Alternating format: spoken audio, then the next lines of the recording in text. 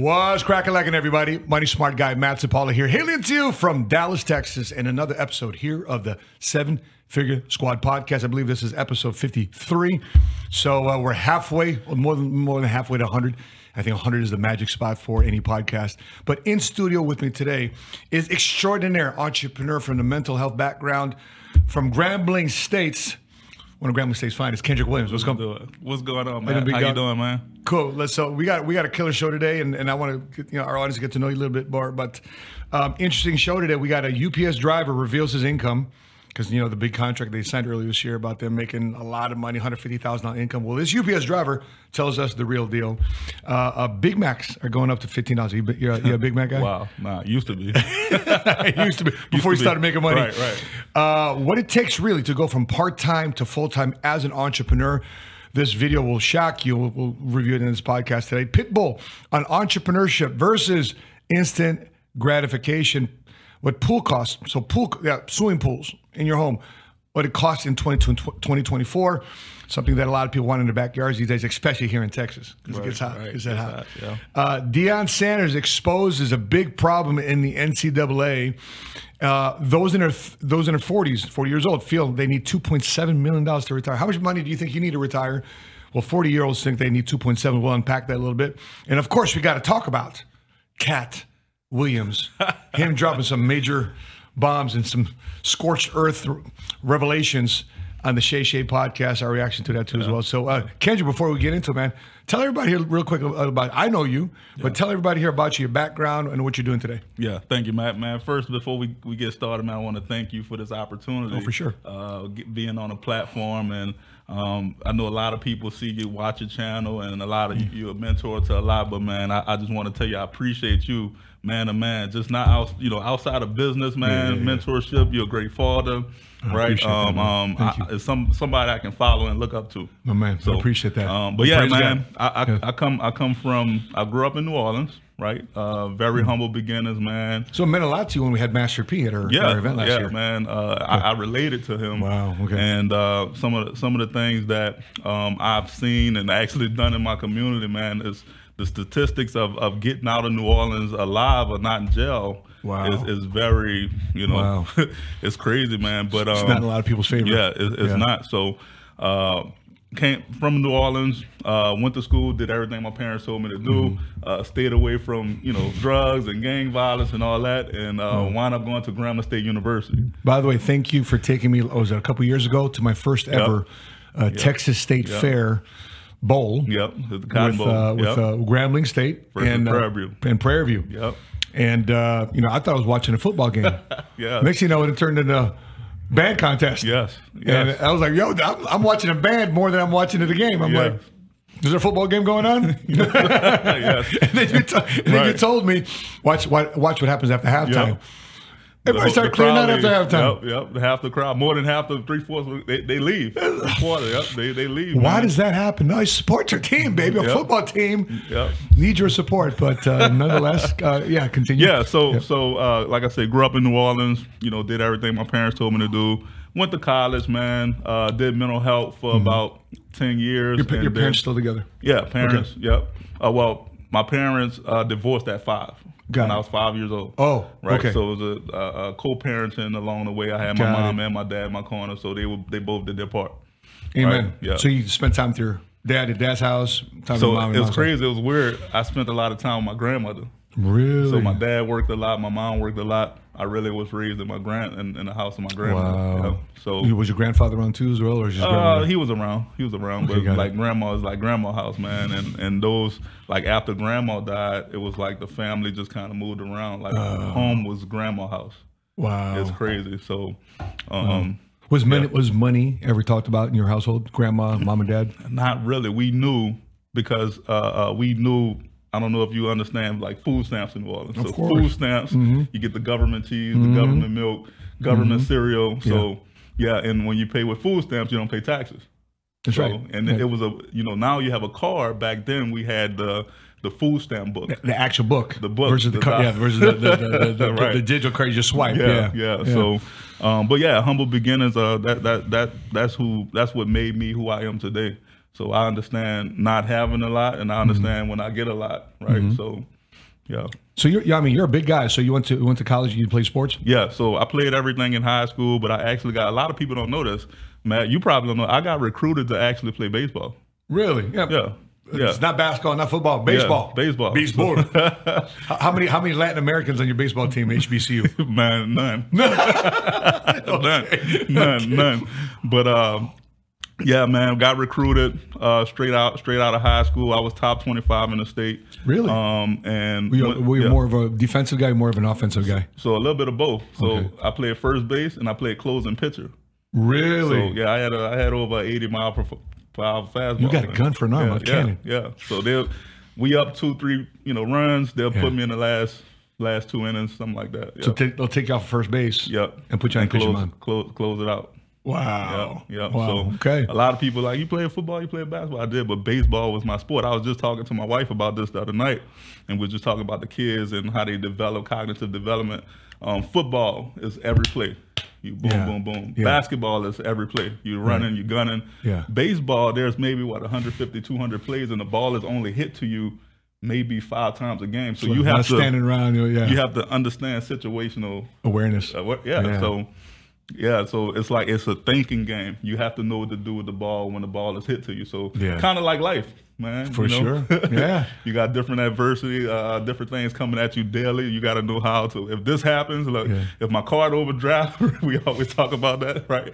If, coming up in entrepreneurship, man, it's rough. Credit drop, bank account drop before you actually take off, man. So, man, my first baseball knowledge growing up was dating. If I could get a girl first base, awesome. If I could get a girl second base.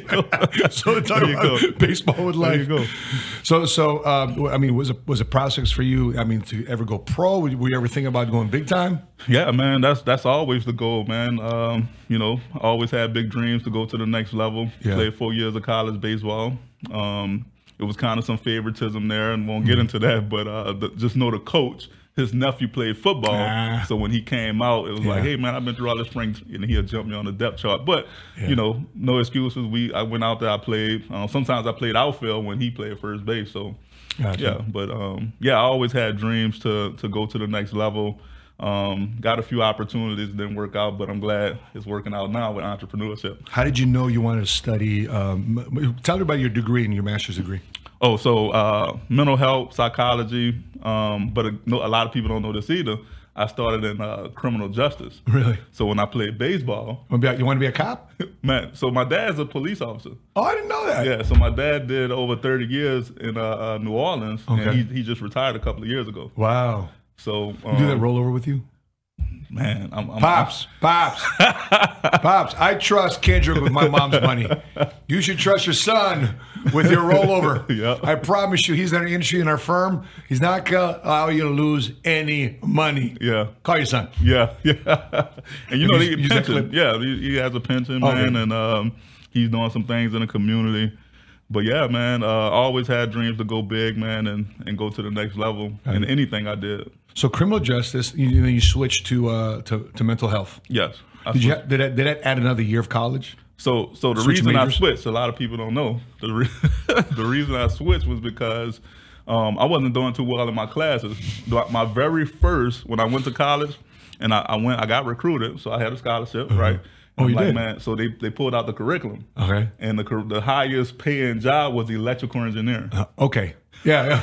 Kind of like how Swazi. That's why Swazi became an engineer. Okay. Exactly. So, and then the calculus started coming, and then all these tough classes, and all my teachers was foreign. I'm like, what? Man. Wait. HBCU. Your classes were foreign. Yep. Like Asian or Chinese or Nigerian. Indian? It's I got it. Yeah. Okay. So it's like a lot of it's all backgrounds. So I can't. First off, calculus is hard. No kidding. and then I can't understand what the professor's saying. So I'm like, oh man, this is gonna be bad. So I didn't want to lose my scholarship. I wanted to stay on the field. So talked to my advisor at the time. He was like, man, go into criminal justice, and we went into criminal justice. And then my minor was in psychology. So you were money motivated to choose that career path. Yep. Right. Okay. Yep. But then you realize, oh shit, I'm not really good at math. Sound like me, bro. Right. Let me go into law enforcement. Okay? Right. You want to take a cut? You do a calculus problem in this 27 steps. Like, bro, what we forget about it, bro. No, I'm not. By the way, how many guys are good at math? Put it in the comment section below. I want to know. Put math in the comment section below if you are good at math. I wonder how many viewers of our Seven Figure Squad podcast are good at math. I was not good at math. The only math I know is plus. Plus, that's I'm it. really good at multiplication. Yeah. I've tried to avoid it at all times, minuses and subtractions, and Yeah. definitely avoid it at all times. Man, I was just talking to the team yesterday, man, and I was like, man, a lot of the stuff that we learn in school, Yeah. we don't use that in the real world. Okay. The general studies, man, we went through grade school, then Yeah. you go through college. Yeah. I would say 75, 80% of that stuff we don't use in the dump- real we world. dump it. Now, Yeah. it helps you exercise your mind and think and read and, you know. But I would say exercise it in a way that's actually going to have some impact in our lives Right. for real, instead of Right. just being fillers. Yeah. You know, just to sell education. Yeah. So you got your bachelor's in mental health Yeah. or psychology. So I got my bachelor's in criminal justice and I got my master's in psychology. Okay. Mental Wow. health. Yeah. Okay. And so what were you earning with the master's degree in psychology with your job? Maybe base 65 grand. Doing what type of job? So mental health. Okay. Mental health had a caseload where I was dealing with. Working for the state or working for a private hospital? So it was the state. Okay. It was the state. Yeah. So I was dealing with kids. I focused mainly on kids. We had Yeah. some adults on the caseload, but Yeah. anxiety, anger issues, depression, different things like that, man. A lot of stuff that we hide. And that's why I actually love that profession. And what we're doing now in the financial services, I can still, because a lot of that, the root cause of like anxiety and depression, most of it stems from the finances. Some money. Like, the money. Like, we don't have enough money. So By the way, this could be one of our topics today. I'm angry. I want to take yours because you don't have. That's why crime happens. Like, Right.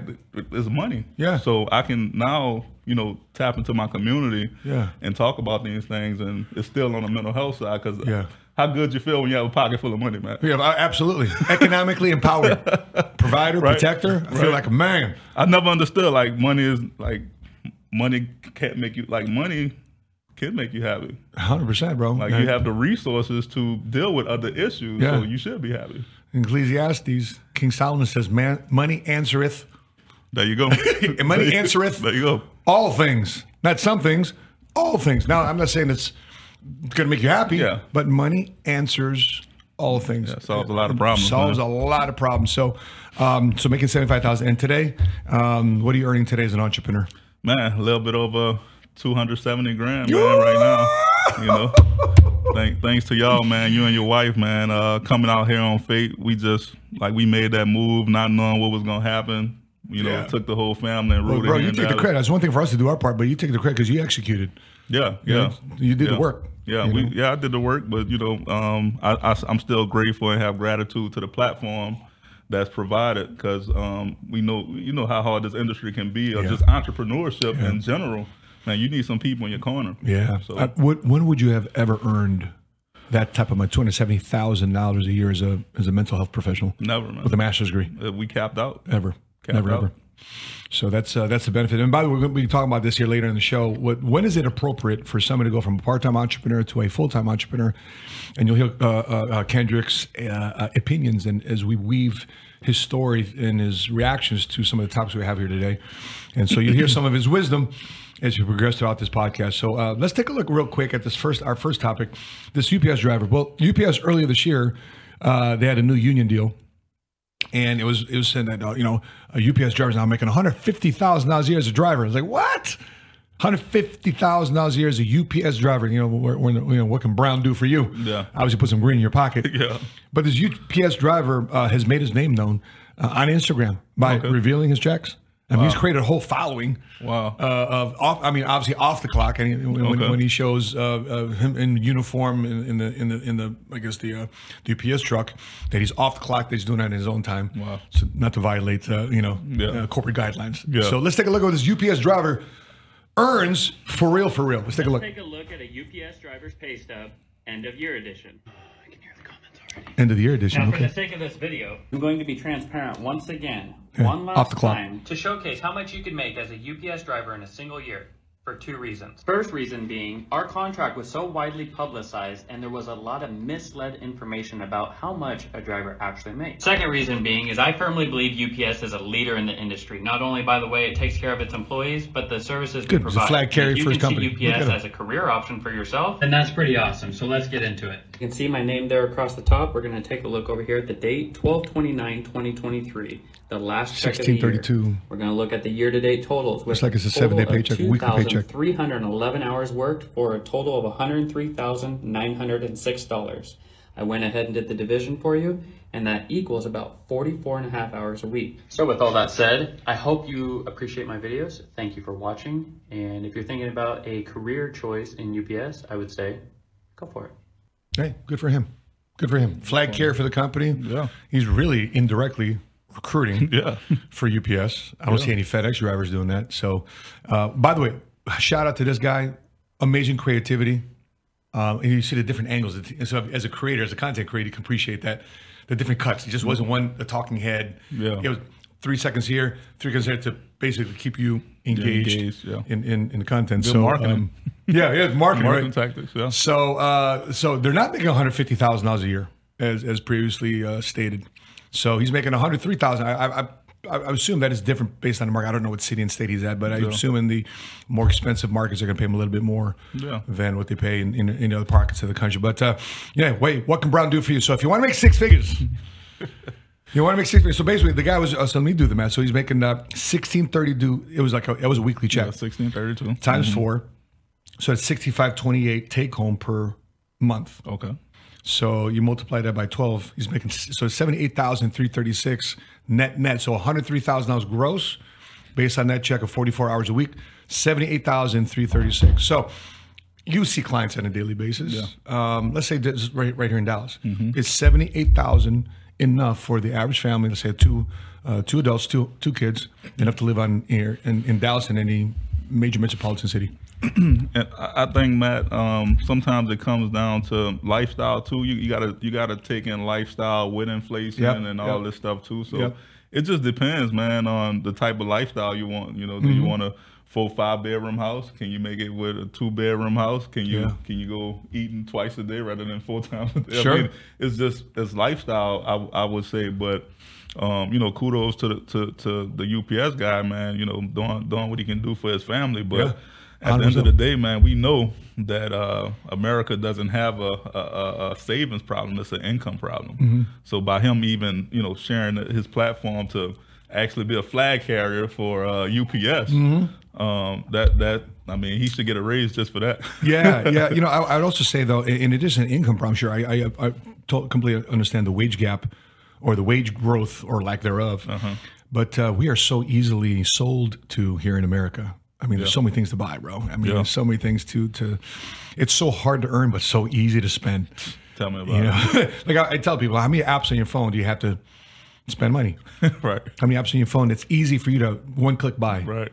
But how many apps on your phone bring in money? Receive money. Yeah, you receive money. So when I'm looking at $78,000 a year, by the way, what do you think?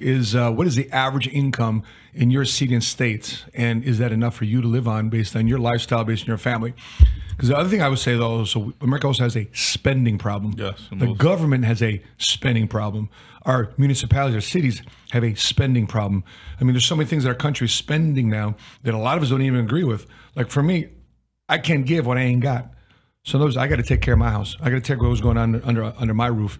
And so the sad reality is when people bring home $78,000 a year, what's the natural disposition? Do they spend $60,000 and save the $18,000, or what do they do? They spend 90. Yeah. They spend 100,000. I mean, you see that with clients on a daily basis. Yeah.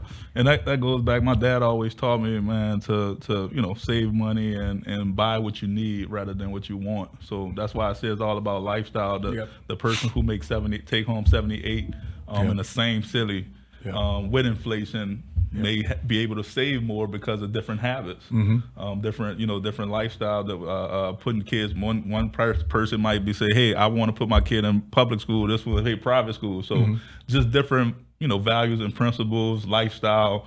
That takes consideration too. But of course, inflation kicking everybody butt. Yep. So it shows that over 70% of people are living paycheck to paycheck today. Yeah, that's right. So Exactly. that same person, the same guy versus another UPS guy in the same department, same pay, may be living. This guy may be able to be save $1,000 every month versus $200 every month. It just depends. Your average client, what are they tucking away on a monthly basis? Your average client, when I do discretionary, maybe the average anywhere. It depends on the market. You know, I'm getting a little bit into different markets now. But when I first started, man, I mean, some people not saving anything, man. $50 to $100. And they're adults. They're adults, man. 30s, 40s. But they grown. They still barely tuck away $100, $200, man. So, and by the way, you're not going to get it. It's good that you can save $100, $200 a month. Yeah. But that's not going to get you to become rich. It's not going to get you even close to even half rich, quarter rich. No. And now, now as we, my wife and I became a little bit more experienced and know how to get through different markets. I'll say the average client can save maybe $1,000, $1,500 every month. Wow! Look at you. So in other words, you have a different clientele. Yeah. What's the average income of your clientele? Maybe between 80, 120. Oh, good. Yeah. So would this guy be a client? This UPS driver would be? He'd be about average. Yeah. He'd be an average client too. But realistically, I love doing what I'm doing because I'm still tapped into the community, but. We have internal, we have external sales, but internally, I'll say, the people who we get into the agency and we get into those families, they saving about $100, $200 a month, man. Yeah. But here's the thing, though. I was mentioning this at a workshop the other day. I said, hey, all of you up in front, is money the issue in America? Like, is the financial problem in America income? Right? Because right now, if I all gave you $1 million. Right? If myself, the government, of some entity gave you all, the 10 of you right here in front of the workshop, $1 million between the 10 of you, this time next year, who's going to make that into 10 million? How many of you guys going to make that into 500,000? Wow. Right? Yeah. And they all looked at each other, right? Like, because y'all know your spending habits. It goes back to lifestyle. Yeah. Goes back to lifestyle. So it's not necessarily the money issue; it's the mindset behind money. And but let's go ahead and continue and poke some holes in my theory, though. Let's look at this other video where the multicultural median income in America based on your ethnic demographic. So let's take a look at this video. What do we make? Household income in the United States by ethnic group. Starting off at the bottom of our ranking, in the 10th position, we find African Americans with a median income of $35,000. Moving up to the 9th spot, Hispanic Americans have a median household income of $43,000. Continuing to the 8th position, Nepali Americans follow with a median income of $43,500. For reference, the average American come with a median household income of $56,200. Climbing up to the 7th position, Korean Americans have a median income of $59,200. Now let's focus on the 6th position, where white Americans have a median household income of $59,900. Advancing to the 5th position, Pakistani Americans secure a place in our ranking with a median income of $66,200. Stepping into the 4th position, Chinese Americans have a median income of $69,100. Moving up to the 3rd position, Japanese Americans come in with a median income of $72,300. So Chinese, Japanese. Following closely in the 2nd position, Taiwanese Americans have a median income of $82,500. Finally, at the top of our ranking, claiming the 1st position, don't tell me Filipino. Indian Americans lead with a remarkable median household income of $105,000. Truly impressive. So the top 4 are Asian. Indian, Taiwanese, Chinese, Japanese, Asian in America making the most money. Let's unpack that. Why? What do you think? By the way, I didn't go to college, so but if I did go to college in Chicago, it'd be called a UIC. I'm sorry, UIC or UCI. Basically, University of Illinois Circle Campus, downtown Chicago, UIC, right? And they called it University. They used to jokingly call it the University of Indians and Chinese, because all the professors and all the students, all the people that were leading there were all Indians and Chinese. They were professors teaching there. So, I mean, you went to college. What was? You mentioned foreigners. I grew up in New Orleans, and all the gas stations were owned by foreigners. All the corner stores, mom and pop stores, Asians. So I never really understood how they could move their family here to the U.S. and just take over, like, you know. So when you dig deeper, I think it comes back to, you know, getting business, because how is it that our culture, we can get approved for thousands of dollars of student loan, but not thousands of dollars of business credit? Sure. But So- but is that, well, you know, I mean, there's been stories about redlining, black ownership and black home ownership, or black businesses don't get mortgages for obviously systemic racial indifferences. Yeah. Right. So have you experienced that? Have you seen that?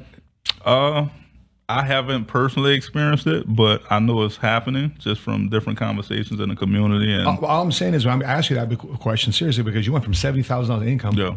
Oh yeah, to $280,000 income, Yeah. $270 in income. Yeah, well now, I mean, if you not making a way for yourself, man, we would call it like you being lazy today. Nobody, sure. But Sure. of course, according to history and different things that's going on, of course, redlining happens and different things like that. But that's why we do what we do, man, to let people know it doesn't matter your background, doesn't matter, you know, where you come from, you can win. Okay.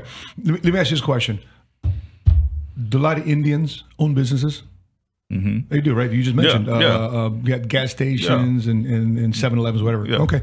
Do Taiwanese own businesses? Of course. Yeah, we have medical practices. And course. Do Chinese own businesses? Of course. Do Japanese own businesses? Yep. Interesting. Yep. There it is. Yep. So those forging Asian demographics, and everybody can laugh about stereotypes. There could be joke. Comic comedians bring it up. Jokes. We have our jokes behind closed doors. We laugh amongst ourselves. Most definitely. But those demographics and certain demographics, jokes are funny and sometimes not so funny, but sometimes they're true. Yeah. And if more people in the top 4 income here we just saw are more predisposed to owning businesses than working for somebody, then it kind of tells you where you should be in terms of making moves. For example, all the stimulus money, 80% of all money printed in the history of America has been printed in the last 3-4 years. Yep. A ton of capital. I just asked a chief investment officer from an insurance company, do you think the market is going to recover this year? So there's too much fake money in the marketplace today. Yeah. But what happened? Money flooded the marketplace. Money from government came into all of our homes across America. Yeah. And a company called LVHM beats everybody else in terms of the top company. LVHM, Louis Vuitton, Moet Hennessy. Okay. Right? And what do they own? LVMH controls Tiffany & Company, Christian Dior, Fendi, Givenchy, Marc Jacobs, Louvre, Laura Perana, Kenzo, Celine, Sephora, Tag, Bulgari, Yeah. right? Obviously Louis, obviously Moet, and obviously Hennessy. Yeah. So who buys those products? Taiwanese? Nope. Indians? Nope.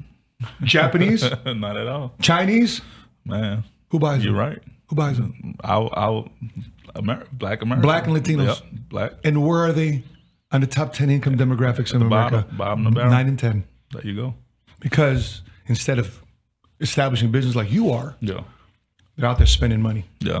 And so that's something that stings, but that's what the data's showing. Yeah. I mean, numbers don't lie. I mean, the numbers in your face, man. It goes back to where you grow up, what you see on a daily basis. When I grew up, I seen people with the nice shoes, the nice clothes, the nice cars, Yeah. you know, tattoos. Sure. Those were the things that we saw on the regular, and that's the music that we listen to. Sure. We want to be just like, you know, Nelly, you know, Nelly Sure. Cantile. Yeah. We want to be like we want to spend money. We want to Master look P. good. Feel, Master P. Snoop, So all those guys, yeah. Athletes. those other cultures, the backgrounds, they're from day one. They're exposing their kids and their family to businesses. Bingo. Makes sense. So it's all about mindset and how we view money. So I'm glad that I was able to get into this industry so I can understand money, and now I can teach my community how money actually works. Are more Asian families predisposed to staying together as husband and wife? Most Are more Asian families that you observe more predisposed to being more disciplinarian? Yeah. That's their culture, right? Yeah, the culture. Are more Asian Americans predisposed to having families that stick together? Yep. Yeah. Interesting reality there. And by the way, do you agree with us? You don't agree with us? We want to know. Please put it in the comment section below. If we could take a look at my screen here, Andrew, take a look at my screen here. Almost half, 46% of adults who do not have children and do not want to have a child in the future pointed to the personal financial situation as a reason. Almost half, 74% of Americans say they are stressed about finances. Yep. Meanwhile, 1 in 2 Americans say their overall financial situation is worse now than it was before Biden was elected. By the way, I've been seeing a lot of just news out there that there's so many Democrats that are flipping to Trump. I think CNN even reported that. Yeah, okay, Trump's ahead on the polls. Yep. Farrakhan Yeah. denounced Biden and says, go Trump. Yep. Crazy stuff, right? Since November 2020 presidential election, Americans have encountered numerous challenges in recovering from the economic impacts of COVID-19. These include surging inflation, increasing interest rates, and wages that fail to keep pace. A recent survey by Bankrate reveals that 50% of U.S. adults feel their overall financial situation is worse than it was 3 years ago, aligning with the time frame of the November 2020 general election. These economic hardships are expected to significantly influence votes in the 2024 presidential election, with 89% of Americans stating that handling the economy will be a crucial factor in their voting decisions. Interestingly, discussions about President Biden's impact on the economy has been divisive. Approximately 67% of Republicans and 59% of independents believe their personal financial situation has deteriorated since November 2020, while only 31% of Democrats share their sentiment. On the flip side, has your income deteriorated? No, man. It actually increased, man.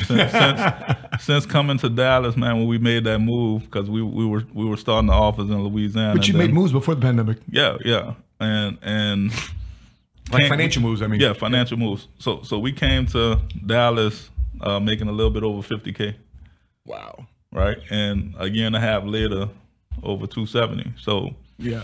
I mean, so in other words, you can't say, hey, man, my financial situation isn't worse because of Biden. My financial situation because of me. Yep, taking ownership. So whatever you hear in the media, of course, you know, the Democrats and the Republicans will have their shots. Oh, that's why you need to vote Democrat. Oh, that's why you need to vote Republican. I've always been about my house. Yeah. So no matter, I made money with Democratic president, I made money with Republican president, and no matter what goes on in the White House, the most important, no matter what goes on in the White House, the most important thing is what goes on in your house. Yeah. Now, of course, the economic situation in America is important. By the way, my priority of voting, I was putting together my economic thought, my policy thoughts here about who I'm going to vote for later in the year. At the top of the list is economic policy. Yeah. If your economic policy sucks, you don't got my vote. Yeah. If it's meant to create jobs by instigating entrepreneurship, I'm all for it. Yeah. You know, so entrepreneurs have obviously changed things in your life. Even though everybody out there that's been waiting for a wage has been getting hurt. You know, what would you say to somebody out there that may be in this situation, Kendrick? They're like, all right, I don't want kids because of my economic situation. I don't want to save for retirement because I'm living paycheck to paycheck. What would you say? I mean, you know, for myself, you know, I think it comes to it's about favor too, because I think some people are exposed to different opportunities and some people are not. So there's so many people out there that needs our help that we can go into that household and tell them, hey, we have a solution for you to increase your income. Yep. Right. It just is what it is. I mean, I have a master's degree and I still found myself living paycheck to paycheck. Like, so it's not about, like, you can do everything right. Right. Like, if you're watching this, like, you can do everything right. How is it that you can do everything right? Stayed out of trouble, you went to school, you got that good college degree, but you still living paycheck to paycheck. Come on. How is it? Yeah. So we have to get out into the community. That's why we love what we do. That's right. And go show people, hey, there's a way to increase your income within entrepreneurship. Yeah. And then it's crazy. It's on a part-time basis because I was still, when I got into the industry, I was still going to work. Yeah. Right? Yeah. Until you know, different mentorship calls, hey man, have this amount of savings before you go full time and different things like that. So man, I would tell that family, man, hey, you have to take control of your finances, man. And it doesn't matter who's in office. Yeah. Now, of course, you know, you vote in favor of, you know, where you at in life, but at the end of the day, like you say, it's all about whoever has the best policy economically. That's what we voting for as entrepreneurs. Yeah, 100%. Yeah, and you don't vote to be popular. You don't go vote to be to follow the follow the herd. And speaking of which, people are complaining, hey, government bail me out, government bail me out, government bail me out. Government was supposed to be here to bail you out. Yeah. Actually, government here to protect you, not to bail you out. Yeah. The government's here to protect you, so therefore you can do your thing. Provide some barriers for entry, barriers for you not to get bullied, so therefore you can go out and do your thing. So with that being said, if you're waiting for the government to change your life, look what the politicians have done to the minimum wage. They keep increasing it because that's what many people are voting for. Increase the minimum wage, increase the minimum wage, increase the minimum wage. Well, they've increased the minimum wage. In return, guess how the businesses have responded? Let's take a look at this article on my screen. Price of Big Macs could go up to $15. When was the last time you had a Big Mac? Man, it's been a while. It's been a while, man. Right? It's been a while, but Big Macs at $15. Here's why. As half the states in the country raise their hourly minimum wage, American fast food staples like McDonald's, Big Mac, is soared at $15, predicts an economic analyst. Companies are either going to have to raise prices, start to reduce those labor costs, or a combination of both. So what's the combination of both? So what do we see out in Fort Worth? You remember we see I saw an article. I saw Fort Worth McDonald's. Yeah. Majority, where are we seeing McDonald's today? Are more people being employed there, or are they installing cashier stations? Yeah. We order at the front. Yeah, self-checkout. Self-checkout. You know what I saw also in Fort Worth? Not only was self-checkout, but also robots back there cooking hamburgers and frying fries. Wow. So they're eliminating jobs. Wow. That's how the businesses are responding, because the business owners are saying, listen, if we're forced to do this, we can't control these labor costs. I got to find a solution. So therefore, these labor costs, the fattest line item on my spreadsheet, I can reduce the labor costs. Now, business owners, they would still want to create jobs, but they're being forced in a predicament like, do I keep raising my prices? Because I still got to create a product that's still affordable that people want to buy. So in order for me to pay higher wages, guess what they got to do? They got to increase everything else. The cost of goods and services. So that's what's going on there. Speaking of which, guess what else is going up? Let's take a look at the pool costs. So if you're out there, you want to build a pool for the summer. Guess what is going on here? Let's take a look at what this pool builder says here in Houston, Texas. In 2024, in Houston, Texas, a Regal pool is going to start at around $100,000. There's no more $40,000, $50,000, $60,000 pools. That was a decade ago. With inflation and the added cost of expense of materials and job labor and all these things, our pools this year are starting at $100,000. Bingo. Simple. See, there it is. So it's affecting Big Macs, affecting luxury items, because what did you just say in the middle? Materials. Cost of materials. Cost of materials, yeah. And the reason why we're also having a housing shortage is the cost of materials. Yeah. Because if I'm a home builder and it used to cost me X amount of square feet to build a house. Now it costs me a lot more to build a square foot house. Where's my opportunity to make money? There you go. So, what happens when you allow government to come in and set market versus the free markets setting the market? This is what happens. So the less going forward, my hope is that you're watching the Seven Figure Squad podcast, that you have the disposition of less dependence on government for anything and more dependence upon and resourcefulness upon you. When you made that shift to become more resourceful on you, when you had less money starting, and by the way, it was a miracle to go from 50,000 to 750. It's so easy. Yeah. Was it? No. So when you think about that, Matt, and you're talking about depending on the government, because I've been on both ends.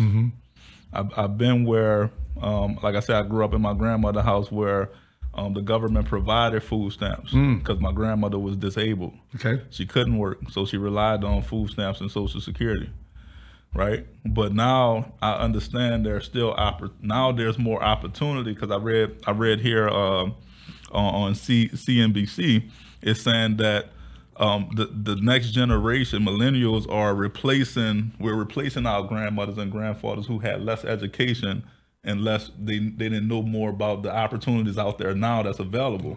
So, like I said, I've been on both sides where we relied on the government. Yeah. But now being, part of, being financially literate. Exactly. Now I know how money works, because it's really BS, Matt, to say that, like, black people have money. Don't get for it sure. twisted. We have money. It's just what we spend our money on. What's a priority to us, right? Like you said, we'll buy the Louis Vuitton. We'll buy, all the expensive. There's money in the hood. There's money. There's money out there. The cleanest person you'll see is in the hood. Fresh That's right. J's, fresh shirt, fresh haircut, fresh everything. Fresh J's. So Yeah. think about it. If we put that energy into understanding how money works and spending our money right and actually investing in the things that we need to Yep. and going into so entrepreneurship for me, man, it was an easy switch because I didn't want to rely on the government. I don't want my kids to ever think that, hey, we need to rely on the government and just because we vote a check gon' come to our front door, right? Yep. So, By the way, I'm looking for data here that, by the way, if you guys know the data of how much economic power is in the black community. a lot, man. That's That's a lot. Obviously, hundreds of billions. But like I went in Chicago, in the hood, right there, Madison, Pulaski. Yeah. Massive businesses Yeah. there. I mean, Foot Locker, House of Hoops. Yeah. Right there. So the top box brand names are in the hood, Yeah. in the west side of Chicago. Yeah. And everybody from Chicago knows what I'm talking about.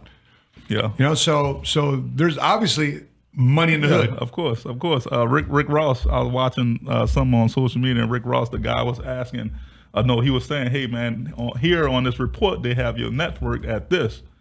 And he was like, he laughed. He was like, hey, man, that's not even close. So these entertainers and people who have money, they're not even reporting what they actually make, right? So there's money out there.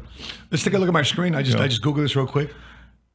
Black purchasing power could jump from right now it's 976 billion, almost $1 trillion. 976 billion to a potential 1.6 trillion in the United States. So there's not a lack of income coming into the black community. Exactly. It's how we spend it. It's how we spend it. That goes back to priority, understand how money works and your lifestyle, right? So the person, this is from the St. Louis Federal Reserve. Yeah. So that's not like it's a hack website. Right. It's from the Federal Reserve. So there's money out there, man, in our community. It's just that we have to get into those communities. I have to get into those They need to call you. homes. They need to call Kendrick, man. He'll turn your life around, man. baby. Let's go. Call me. I'm here. And whoever thought that this industry would change my wife and I's life? Because like I said, we went through school. What do you think about insurance people growing up?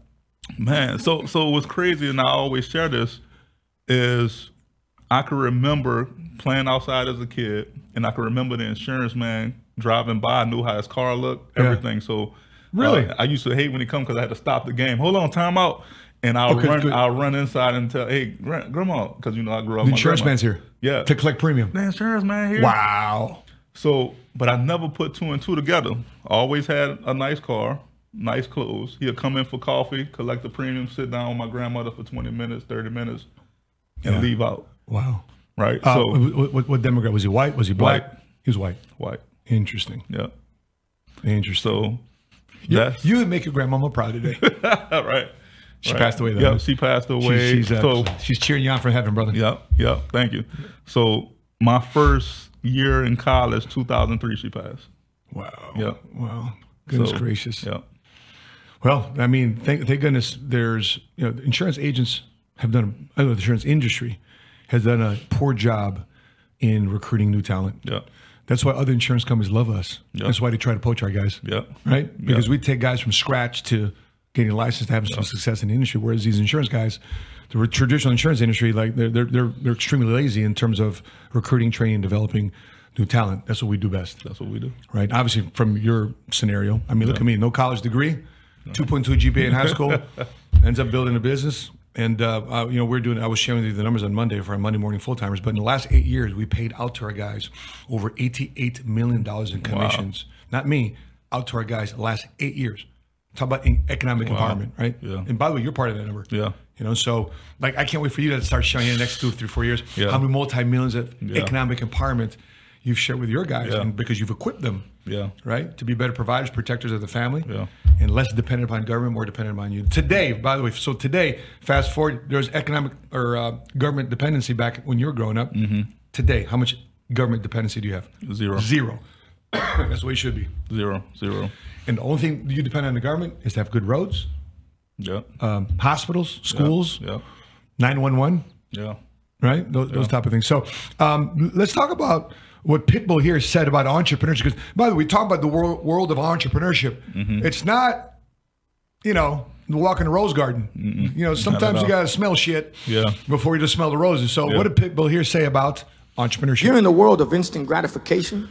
Forget about entrepreneurship. Because what comes quick leaves quicker. Entrepreneurship and hustling is about a slow but a for sure. That's what you want. Don't let these boys fool you and make you think that something just happens that quick. You got to understand, there's no magic to this. There's no secret sauce, no secret formula. Hard work pays off. You put in the time, and time will pay you back. But if you think one way or another, you're just going to microwave some kind of opportunity / entrepreneurship or business and startup, and you think it's going to pay you back like that, it's going to pay you exactly what you did. King Solomon, the richest and wisest king who ever lived, wrote in Proverbs. These are my top 3 favorite anti-get-rich-quick Proverbs. Number 1, Proverbs 13, verse 11. Wealth from get-rich-quick schemes quickly disappears. Wealth from hard work grows over time. That's what you've been doing. Yeah. One who is faithful in very little is also faithful in much. And one who is dishonest in very little is also dishonest in much. That's from Luke 16, chapter 16, verse 10. Back to Proverbs. A hard worker has plenty of food, but a person who chases fantasies ends up in poverty. The trustworthy person will get a rich reward, but a person who works and wants quick witches will get into trouble. Last one. The trustworthy person will get a rich reward, but a trustworthy person will get a rich reward, but a person who wants get rich quick schemes will get into trouble. There it is. That's King Solomon, the richest and wisest king ever lived, right? These are the original mean tweets. That's powerful, man. That's powerful because when we got into the business, and I didn't have a background in business before I came here, and you taught us to understand delayed gratification. That's why I stuck around. I mean, because you come into, you see, we got leaders making 80, 100 grand a month. I'm like, can I really do it? You always had that self-doubt. So that's our area of focus. But I think in order to understand that, it's 5 components that you need to develop as a leader to even go into entrepreneurship. Because if you think it's going to happen overnight, you don't start. Right? Break it down, bro. But so the first thing is mental toughness, right? So that's the ability to come over adversity, distractions, and show up no matter what and be dependable. Yep. No matter what happens in your life, Matt, you're a leader of many. Yes. You have to show up. You can have your life can be a mess personally, but you're a real leader. So you have to have mental toughness. You got to snap out of it. I got to show up. Can't be a pansy. Can't. Spiritual growth, believing and having faith. If you don't believe that you can do something, because it's what Swazo said it one day, and he said, as long as you have 51% right belief and that 49% self-doubt, right? You're ahead, right? Because we always have self-doubt. Then physical fitness and diet. Right, that's big. We were working out at the gym the other day, baby. Yep, working out at the gym. Let's go, right? Building endurance and staying healthy. That's a distraction. If I'm hurt, I'm sick, I can't show up. And then you have emotional control, right? You got character, conflict resolution, remaining coachable, building relationships, even though they may not last. Yeah, exactly. That's the tough part. And just appreciating them for the season they are in your life. Exactly. So, and then the 5th thing is competence and skill level. Being a professional and student to your industry and perform at a high level. So if you have those 5 components, Matt, what Pitbull just talked about, man, you have the tools to wait for that delayed gratification, man. Because on the other side, man, we just getting started. Yeah. And we know it's more delayed gratification waiting for us. For sure. Bro, I was making $500,000 a year at the age of 42 years old before I bought my first pair of J's. And now I got J's. I mean, before it was Roshi's. Yeah. Air Force Ones. It wasn't, it was a New Balance. You know, I got pictures of me wearing New Balance because they're comfortable. I don't wear dress. I can't wear dress shoes. It just my feet just feel all crunched up. Yeah. But I was 42 doggone years, and then on top of it, I didn't buy my first pair of Jordans. Patrick gave it to me. He awarded it to me for being part of the Dream Team. Wow. So after that, my reward after that says if I have a personal goal that I hit every month, I'm gonna get a pair of J's. Yep. If I do 50% of that goal, I'm gonna get 2 pairs of J's. So I was growing at 150% every month for 3 years in a row, and what happened? Yeah. My J collection just started blowing up. So to talk about, I just shared a post on Facebook that Patrick posted. He said most people don't have an income problem; they have a spending problem. Of course, yeah. I know people who only make $90,000 a year and have more in savings and assets than someone making $500,000 a year. That's right. Change your relationship with money. Delay upgrading your lifestyle as long as you could. That's right. He just posted that 14 hours ago. And by the way, I'm wearing Bulls. I'm from Chicago. I wasn't wearing Bull gear. I wasn't wearing just do it type of stuff. Matter of fact, I saw all the kids in school wearing Bulls jackets and starter jackets. They're getting robbed. They're getting jumped for the kicks. That's why I never bought that stuff in high school. You know how many people got killed, Matt, in New Orleans and probably across the country, but I know it was really gear. For starter jackets. Stupid. Like my mom would buy us starter jackets and not let us wear them unless we were with her. Like, no, you're not wearing that to school. Yeah. Like you're gonna wear that starter. You're gonna like. It was crazy. Like people really lost their lives. Like starter jackets are not even a style. So people really lost their lives years ago for a trend that's not even. Because back to the point, instead of showing people how to create their own bread, how to make their own bag, they're going to take it from somebody else. And that's what entrepreneurs do. And we want to instill entrepreneurship. That's what capitalism does. Capitalism says it doesn't care if you're white, you're black, you're brown, you're Asian. It's who's better in the marketplace. No. We care about one color. Green, baby. Green. We care about one race. Human race. That's it. Let's do it. That's all capitalism and entrepreneurship cares about. Now, some of you guys, well, Matt, what about this? But no, that's crony capitalism. And any type of good thing, there's always an element of bad thing. I'm just focused on the pure elements of entrepreneurship and capitalism. Speaking of that, let's go look at this clip about this woman who's a little bit overzealous about her business, and she went from part-time to full-time. Let's take a look at this clip. I quit December 6th of last year, gave a 2-month notice. February 1st of this year, I went into, that was my last day, handed over my laptop and went into full-time entrepreneurship. Good. This is exciting, man. So you've been a full-time entrepreneur for 10 months. Mm-hmm. How much money have you made in 10 months? $1,000. Huh? Total. Not a month. Yeah, are you married? No. You live with your parents? I moved back home. I sold my house last year. I had a house. And I was trying to figure out how you survive. Yes. I had it. Wow. So I think she should have stuck up for herself a little bit more. Yeah. That awkward silence that he had, he's trying to, the math ain't mathin' type look. Yeah. So the challenge sometimes we have as entrepreneurs, that's sometimes a bad rap why people don't start entrepreneurship, because they transition too soon before they're ready to go. What would be your parameters? You coach a lot of people. What would be your parameters to say, okay, now you're ready to go full time? Man, we have a playbook, Matt, and we do. A lot of mentorship came from you. Just my wife and I being on calls with you and just processing different things. You have to strategically transition into entrepreneurship. So even in our field, and I don't know what she's doing as an entrepreneur, but I know for us, most of our guys are part-time and they transition full-time. Yeah. For me, like I stated earlier in the segment, I went 10 months part-time before I went full-time. And the thing was, hey man, you need to have 30, 50K saved up before you transition. You have the good month, you have a bad month, but like you said, she should have stuck up more, because we don't know her situation, we don't know her vision. It's probably frowned upon right now, like, man, you lost everything, you sold your house, you made $1,000 in 10 months. Sure. But hey, let's have this conversation 4 or 5 years from now. That's where I thought she should have stuck up for herself. Yeah. She should just casted that vision. She goes, hey, it's not looking pretty right now, but these are the contracts I got going on. These are the deals I got going on. These are projects I'm working on. Sadly, I'm sucking wind right because I'm living off the savings of selling my house. But I think that's a situation where, by the way, that's the downside to it. You sold an asset to live off. The asset should be continuing to kick you income, not living off your eating away that principle. Which I want to go into the next topic here. Deion Sanders says there's an NCAA problem with a lot of athletes right now because a lot of these athletes these days, they can get paid. And wouldn't it have been awesome for you to go to college, play baseball, and get some cash? That'd have been awesome, man. I mean, just, and everything evolves over time. Just having that scholarship, Matt, to go to school for free.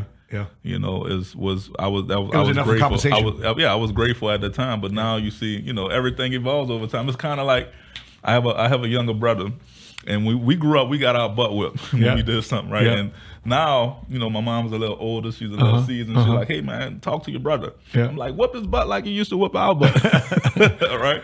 So my point is everything evolves over time. So like I didn't have a cell phone when I went off to college. My brother had a cell phone since he was in middle school. So everything, you can't look back and say, man, you owe me. I should have had a cell phone in middle school. So it's good thing for now these college players are getting paid because they're bringing in thousands of dollars, millions of dollars to these universities. Yep. I mean, especially you play football, basketball at a D1, and you're attracting people. And, you should be compensated. But Archie Manning, for the purpose of him being a decent quarterback, but having a Manning last name, is making. I think he's making like $3-4 million a year. He's making multi-million dollars a year as a college backup quarterback at Texas. Then Brock Purdy, starting quarterback for the 49ers, Mr. Irrelevant, because he's making around $700,000, $800,000 a year as a quarterback, last pick in the draft. Wow! So there's now college players are getting. They're getting paid. Getting paid. So there's a problem, though. So Deion Sanders has a problem with this. He created this video to the NCAA. NCAA, you got a little problem. Let me explain. See, with the NILs, which really ain't NIL because there ain't no name, image, and likeness. It's just pay-per-view right now. That's what they doing to the big boys. Little boys, we can't compete with that. But anyway, you got a problem. See, when you start paying athletes like they're professionals, you get athletes acting like they're professionals. And you don't have staffs large enough and equipped enough to handle a young man with money. Let me go deeper. Handle a young man that's making more money than some of the coaches on staff. You got a real problem. So I suggest to you to allow college teams to hire more qualified men. Qualified that could handle these young men that's getting this money. That's why they need you, Kendrick. Wow. So calling all former college athletes that would love to have a career to help these men that you know their walk, you've been in the locker room, and you know how to have a conversation with these guys on how to handle their ducats, their cash, their money. We need to recruit you to equip you with the knowledge and the system and the playbook that we have so that we can go back to these college athletes to talk to them about money. Deion Sanders, Coach Prime, we hear you. I know you're easy to find. We're answering the call. We're looking for coaches that aren't making that type of money that would love to have a dabble into the insurance industry to go in to these locker rooms. That's it. They need you. Man, that's crazy, man. He has a point.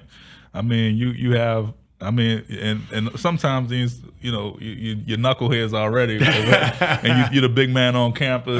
You show it out for the game. Yeah. You don't show up to class the next day. Yeah. The professor will write you off because you're the big time guy. But like you said, I mean that ego. They need to get qualified people and to check that ego. Yeah. And have them focus on the main thing. Well, his son, the bottom, the text right there. His son is making over $4 million a year to play college quarterback. That's crazy. And so early in the year, it was a FaceTime. He was on the phone with his dad. Yeah. Shedeur was on the phone with his dad and Tom Brady. And Tom was, hey, can you tell my son about this this Phantom? Can you get him out of the Phantom? No, Dad, it's not a Phantom. It's a Cullinan. Right? Well, whatever it is. And Tom Brady said, oh, well, you need a guy to have Phantom who can study some game tape. Wow. So imagine the GOAT trying to tell your son, get out and study some game tape. That's a huge distraction, Matt. Major. That's a huge distraction. And like you said, I don't know, I'm pretty sure Deion is coaching his son to have character and different things like that. But man, when you got to remember these guys are 18, 19, 20 years old. Yeah. Young imagine us with not good at all, bro. $4 million. Shedeur, I think, is a little bit ahead of the game because he kind of grew up with money. True. He grew up with the fame. His parents had money, so he doesn't know how to manage money. Correct. But he made, they had that influence in the house. Yeah, correct. And I think he's more willing to listen to other people that his dad, because he's a coach his entire life. Yeah, but if you got an NIL deal, you got an NIL contract, and you're watching this, man, and you need some help with your personal finances, reach out to the 7 Fierce Squad podcast, and we'll connect you with some men, some professionals that can handle your personal finances and the celebrity status you have. So the last thing I want to talk about, let's take a few minutes to talk about this, but I don't have a video on this, but Cat Williams took shots on the Shay Shay podcast and was basically bringing scorched earth to the comedy industry, to Hollywood. And so here's some people he called out during, if we can take a look at my screen, Andrew. So he called out, if you guys haven't watched the Cat Williams podcast, he called us some major players in the comedy world, the comedy industry, as well as Hollywood. He called out Steve Harvey. He called out Cedric the Entertainer. I'm just paraphrasing all this stuff right now for lack of time on this podcast. He called out Ricky Smiley. Yeah. He called out, who else he called out? He called out Kevin Hart. Yeah. Called him an industry plant. Yeah. That he had no business having those type of deals in LA, even though his career was built on the East Coast, that he was an industry plant. He called out Jonathan Majors about what happens when they prop you up and when they don't want you there anymore. So they're going to find a way to build you. They're going to find a way to take things out if you don't build it with your own, your own grit. Michael Blackson, he gives some shit about faking and being faking. I think an African accent. Just be kind of like be you. Tyler Perry. Yeah. He called it Tyler Perry. What? Why? Because he made his life playing a woman. Yeah. 13 movies playing with Medea, and then Ludacris. So listen, I only know this from observation. I kind of can tell what happens when somebody is envious. I kind of tell when somebody has been passed up, that he feels a lot of these guys passive on. He's kind of calling these guys out, and I've got my other thoughts, but what's your initial thoughts when you saw this go down? 42 million views in 5 days. Crazy, broke the internet. That's crazy. That's crazy. Shout out to Shannon Sharp, man, for that, man. He's like Hercules. 600,000 new subscribers to his podcast from that one interview. Wow. But yeah, Matt, he called it out, and a lot of the responses that I saw, they didn't say he was lying. Mm-hmm. They didn't say he was lying, but I mean, not one person said he's lying. Not one person said he's lying, and I have yet to hear it. Yeah, he's not lying. They didn't say he was lying. They called him bitter. They called him, but I don't, we wasn't there. We don't know. But for him to call out, those are some big names, man. Huge names. That's some big names. And like, hey, Steve Harvey, like y'all thought that was a fresh lining. That's a wig. That was a wig, toupee. Toupee the whole time. And we like, man, we pride ourselves on we going to the barbershop. We going to get the Steve Harvey lining, right? And then they showed the clip of Cedric Entertainer, his last joke, doing it on stage, and they showed Cat doing it on stage. So kind of took his joke from that from a few years. So I mean, a few years prior to that. I didn't watch all of it, but I watched some of it, and it seemed like he has some good points. But hey, he called them out, and let's see what happens. I also looked up, the net worth of Cat Williams. He's not as rich as a lot of people think he is, but he was also saying, whatever you read on the internet, I'm richer than that. So he also said that I'm richer. I'm one of the richest men on earth. That's what he said. Okay, so here's my thoughts on it. Number one, be a man of your word. Obviously, some people have crossed him. Mm-hmm. They've not only built a bridge with him, but eventually burnt that bridge. Mm-hmm. And so you just never know. So my whole mantra is beware of the ass you kick today for maybe the ass you kiss tomorrow. Wow. A lot of these guys are now kissing his ass because they're trying to retract some statements. But again, they're trying to redirect it, but not calling him a liar. Yeah. So be careful about the bridges you build and keep those bridges. Now, you may not cross that bridge again, but don't burn it. Yeah. Number two, financial security. So he went on a rant. So this is where I think he's got money saved. Because he went on a rant like he doesn't need a job tomorrow. Yeah. Like he doesn't need an opportunity tomorrow. Yeah. So he's got in his mind, based on his lifestyle we were talking about earlier, enough money to say F you to everybody. Yep. Got the FU money. He's got FU told. money. Like Elon Musk. Because what do you say? I turned down $50 million 4 times to protect my virginity. Yeah. That's wild, man. He goes, and he said P. Diddy. Man. It's like, yo, okay, but he apparently he's got his own money. And he stated that he's doing his 19th 100 city tour. Yeah. So he's created a market for himself. Yeah. And so in his budget, in his world, he's got finances. You don't say that type of stuff unless you have your own financial backing. Number 3, earn his stripes. So you can tell the cat's been through a lot of things. Yeah. A lot of things. I think he was 13 years old. He was emancipated. He hitchhiked to Florida. Yeah. His whole background. But he's got plenty of experience with the good, bad, and the ugly. So he obviously knows his craft. Yeah. And he knows his industry. And he knows where a lot of the skeletons are buried. Yeah. And the last thing I would say is, it's either you're going to get bitter or you're going to get better. He does sound a little bitter. Yeah, definitely, Matt. Sound bitter, like a ex-wife, ex-girlfriend. But I can tell you this: great marketing tactic. He can go on tour now. Oh, for sure. Think about That's it. Like if he goes on tour and he comes in Dallas, we might get tickets to go. Of course, right? Like I want to hear what he got to say. We want to hey man, this not like this it. You just gonna call him out and go away? No, go on tour, go do a comedy tour, and we'll be there. What do you guys think about Cat Williams on the Shay Shay Club Shay Shay podcast? Great entertainment. I mean, that's what he does, right? Yeah. They're entertainers. But at the same time, too, I don't know, were relationships burnt? Were bridges burnt? Yeah. Were we crossed things exposed? He talked about Illuminati, Ludacris, Illuminati. Yeah. So that was, at the very least, highly entertaining for many of us. And many of you have gotten your conclusions, too, as well. We'd love to know what that is. So with that being said, appreciate you guys here for tuning into the 7 Figure Squad podcast. Tune in next Wednesday. We've got many new guests here coming up on this podcast.